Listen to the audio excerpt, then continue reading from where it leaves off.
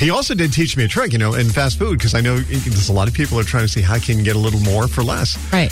And he knows, like at McDonald's, I love a Big Mac.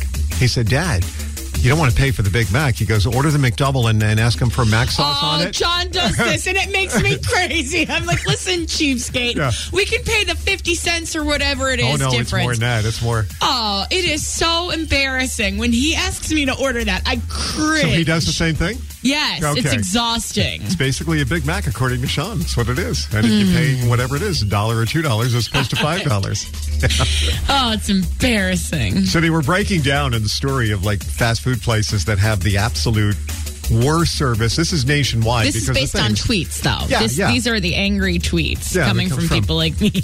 And the biggest one for the country was Burger King, coming in with the most tweets, most complaints from people saying things aren't right. Yeah, but did you see who was tied for number 2? Everybody else. McDonald's, Arby's, Wendy's. Yeah, you go down the list and name it. They also broke it down by state that you're seeing. Did you see Pennsylvania's?